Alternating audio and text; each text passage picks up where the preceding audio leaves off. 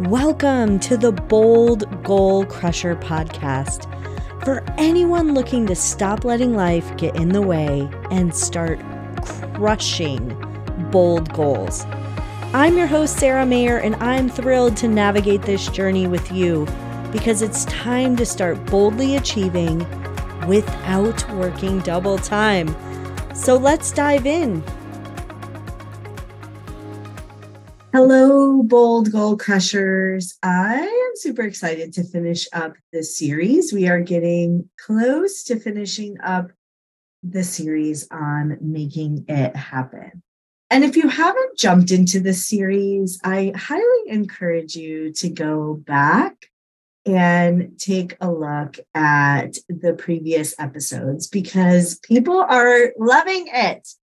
And it's really time to make your dreams happen. And many people set resolutions or goals at the beginning of the year. And now is a time where life has gotten in the way. Maybe spring break has happened or things like that. And you are maybe not feeling the motivation that you had in January for your goals. So jump back into the beginning of the series, making it happen, because today we are going to talk about how to truly take the steps to achieve your goals. So I'm very excited about this. You all know I am not excited about SMART goals because I want your dreams and goals to light you up, to inspire you. And when you take those dreams and goals and put them down into a format that does not inspire you or light you up, it can be not motivating.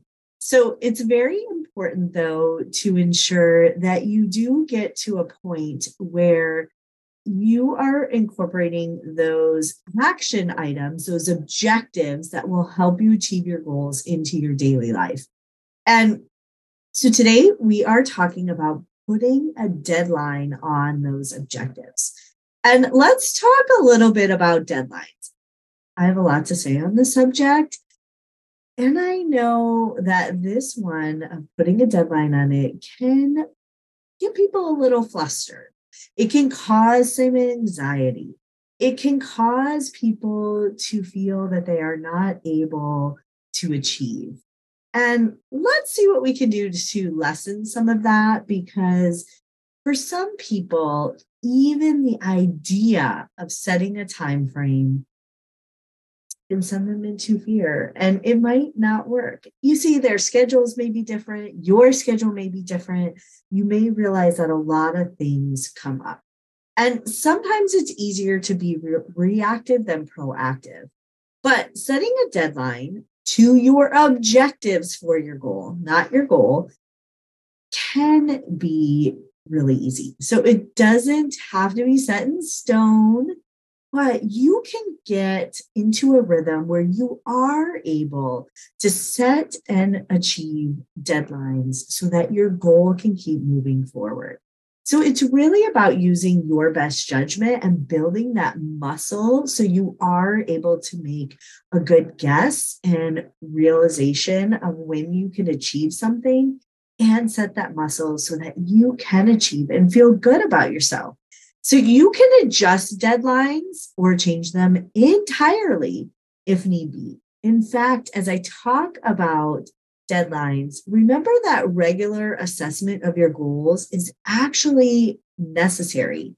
And it's a necessary part of doing it right. So you can actually expect to make some changes along the way as you monitor your progress. So try not to get caught up in thinking everything has to be ultra precise. And I know many of you creative types are like, well, I just don't feel creative at that time. So I need more flexibility in my schedule.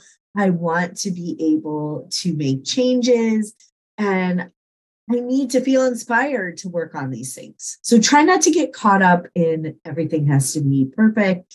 You can move stuff around. Rigid truly is a recipe for disaster. So just know that specific is good, but rigid is not so good. So I'd like to talk about the concept that you may be familiar with or may not, and it's called Parkinson's Law. And what it states is that work will expand into the time available for its completion. So if you set a deadline for a year, it will take a year. You set a deadline for a week, it'll take a week.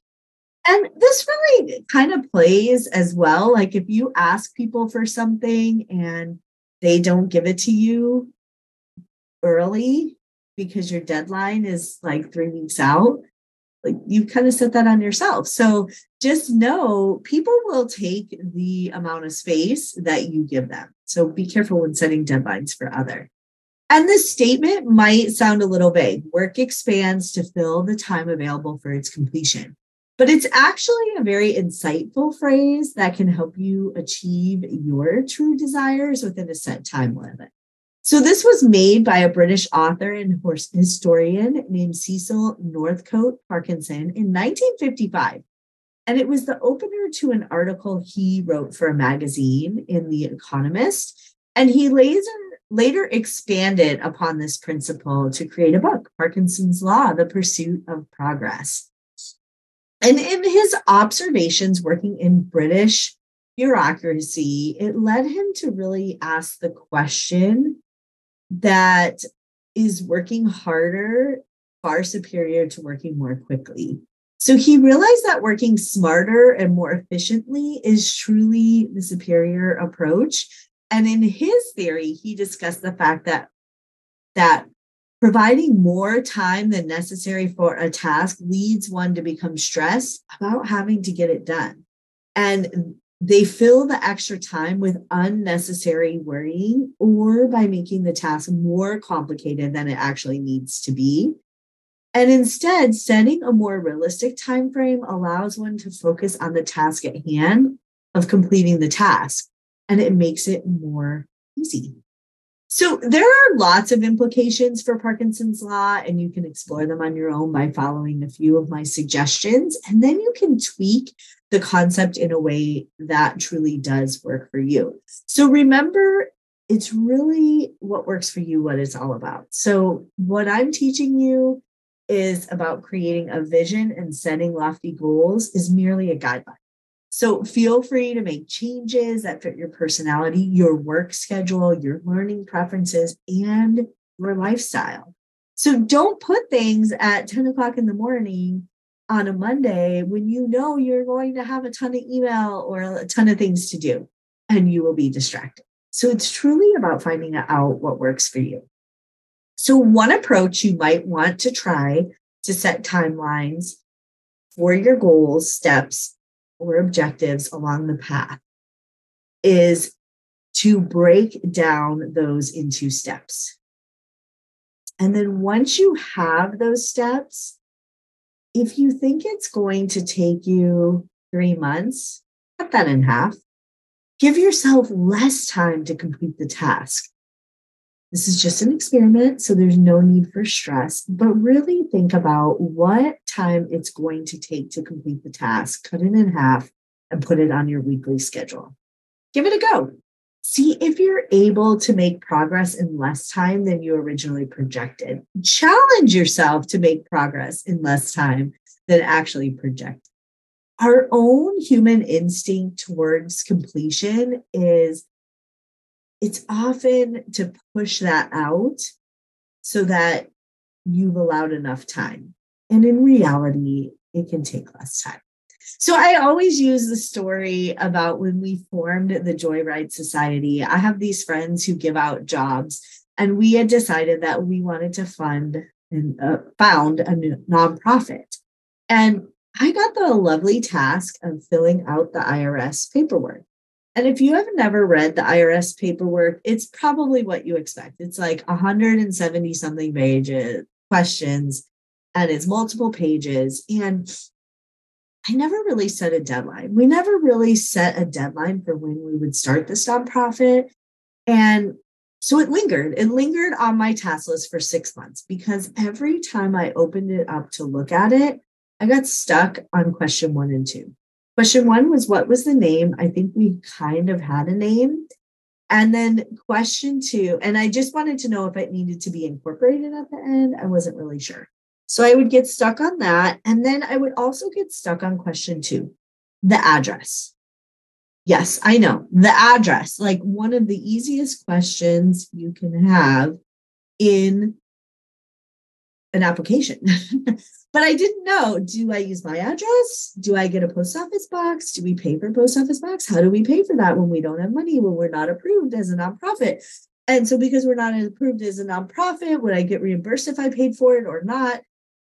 Where do I even go to get a nonprofit or post office box? Would I get it under the nonprofit's name or my name? And could I even get one under that name? Do you see how my mind went crazy? So instead of working on this application, I quit and cleaned my office or did something else. And this went on for 6 months. And then finally, I had a little pep talk with myself. And I said, look, there are people out there who have started a nonprofit every day. Every day, somebody has started a nonprofit and they've been able to complete this paperwork and get approved and blah, blah, blah, blah, blah. And so let me go find one of those people and let me go figure out how they did it. And so fast forward to today, now I actually help people found their nonprofit. So it's really come full circle. But the moral of that story is I never had a deadline. So it just kept getting pushed further and further and further down my to-do list. And it took 6 months. And now I can do it in less than an hour. Less than an hour, folks. So had I put a deadline on there and then really reflected on why I'm not moving forward, I would have been able to, instead of having the step of fill out the paperwork, I would have been able to have some mini steps, figure out if I need a post office box, figure out if I need to put incorporated on the list, figure out the answer to question 30 or whatever. And so those steps become your micro objectives to achieving your big goal. And when you put deadlines on those, so figure out whether I need a post office box by next Friday, take 2 weeks to do the research on that. What happens is, because we love checking off lists, many of you have to-do lists miles long, and you love crossing them off. What happens is you build the muscle of, okay, I don't know how to do this bigger objective, which is fill out this paperwork, but now I have 5 steps that I can do that I can check off more quickly. You build that muscle, you get that high from checking it off and achieving those things. And so while I may not have completed that big goal of doing that paperwork, which is tied, or that big objective, which is tied to the big goal, I have made progress towards my goal. And that feels good because I'm moving forward and I'm not stuck in the valley. So where you're at, there's a gap to where you need to be. And then this is Quitter's Valley. So I'm not stuck because I'm able to keep moving the ball forward by adding new objectives that are smaller, breaking it into chunks, and setting deadlines. So I challenge you to take the things that you are getting stuck on that maybe are still a little too big as an objective and break it down. What's the next step? And how can I do that this week? And another challenge that may be a little painful for some, but is still useful, is to cut down the time you are spending on things that suck the life out of you, like checking email, catching up on social media. Lots of us start our day this way, checking in on those tasks from time to time throughout your workday is better than right at the beginning, letting that suck the life out of you. So I always use the example of Bob, who worked for me. And if you haven't heard the story of Bob, Bob was an early riser and he liked to beat traffic. So he got into work at 7 a.m. and most of us didn't start work till 9. So between 7 and 9, Bob had a lot of quiet time and his job was to work on some very complicated Excel reports. And so he would send these reports between 7 and 9. Meanwhile, I'm a late riser. I would get up late, but the first thing I would do in the morning was open my email. Fear of missing out, I know. And so I'd open my email in bed and I would scroll. And of course, who was in my email? Bob. And so I would look at his reports and then I would have questions and I would email him. And then he'd email me back. And we'd have this whole dialogue between 7 in the morning when I'm at home and 9, about 9:30, I'd get into Bob's office and ask him questions. And what I realized is that I had invited Bob into my bedroom, into my bathroom when I was brushing my teeth, into my car when I was driving to work, into my living room before I even left work, and into my mind between 7 and 9. And I didn't like that because Bob's priorities were his reports, and my priorities, I had other priorities. Yes, I needed to look at those reports at some point, but for 2.5 hours, sometimes 3, Bob was in my head. So I challenge you to cut down on the time you spend letting others into your morning, into your priorities, and see what it does for your productivity, your mental clarity, your focus, and your ability to achieve your goals and the objectives you have to get there. So these are just some examples of ways that you can play with setting deadlines. The first one, figure out how much time the objective should take and then cut it in half and set a deadline. The second one is when the objective still is maybe too big, break it down. The third one is stop letting the Bobs in your bedroom. Telling you, once you get them out of your bedroom, you will have a quicker path to achieving what is truly your priority. So these can help you get a grasp on your time. And you can also begin to see how much time it really should take you to complete a task. So I hope that you will get out there and start setting some deadlines on your goal objectives, completing those deadlines, and making sure that you have an effective plan in order to achieve them. All right, bold goal crushers, it's time to get out there to crush your goals because you truly do not need to work double time. Let's get out there and get it done. Thank you for tuning in to the Bold Goal Crusher podcast, where we crush goals and everything that gets in the way. I always love to support my community, so feel free to text the word GOAL to 480-530-5368. Again, 480-530-5368 and the word GOAL. And then tell me all about your goals and dreams. Thanks for tuning in. I look forward to seeing you crush your goals this year.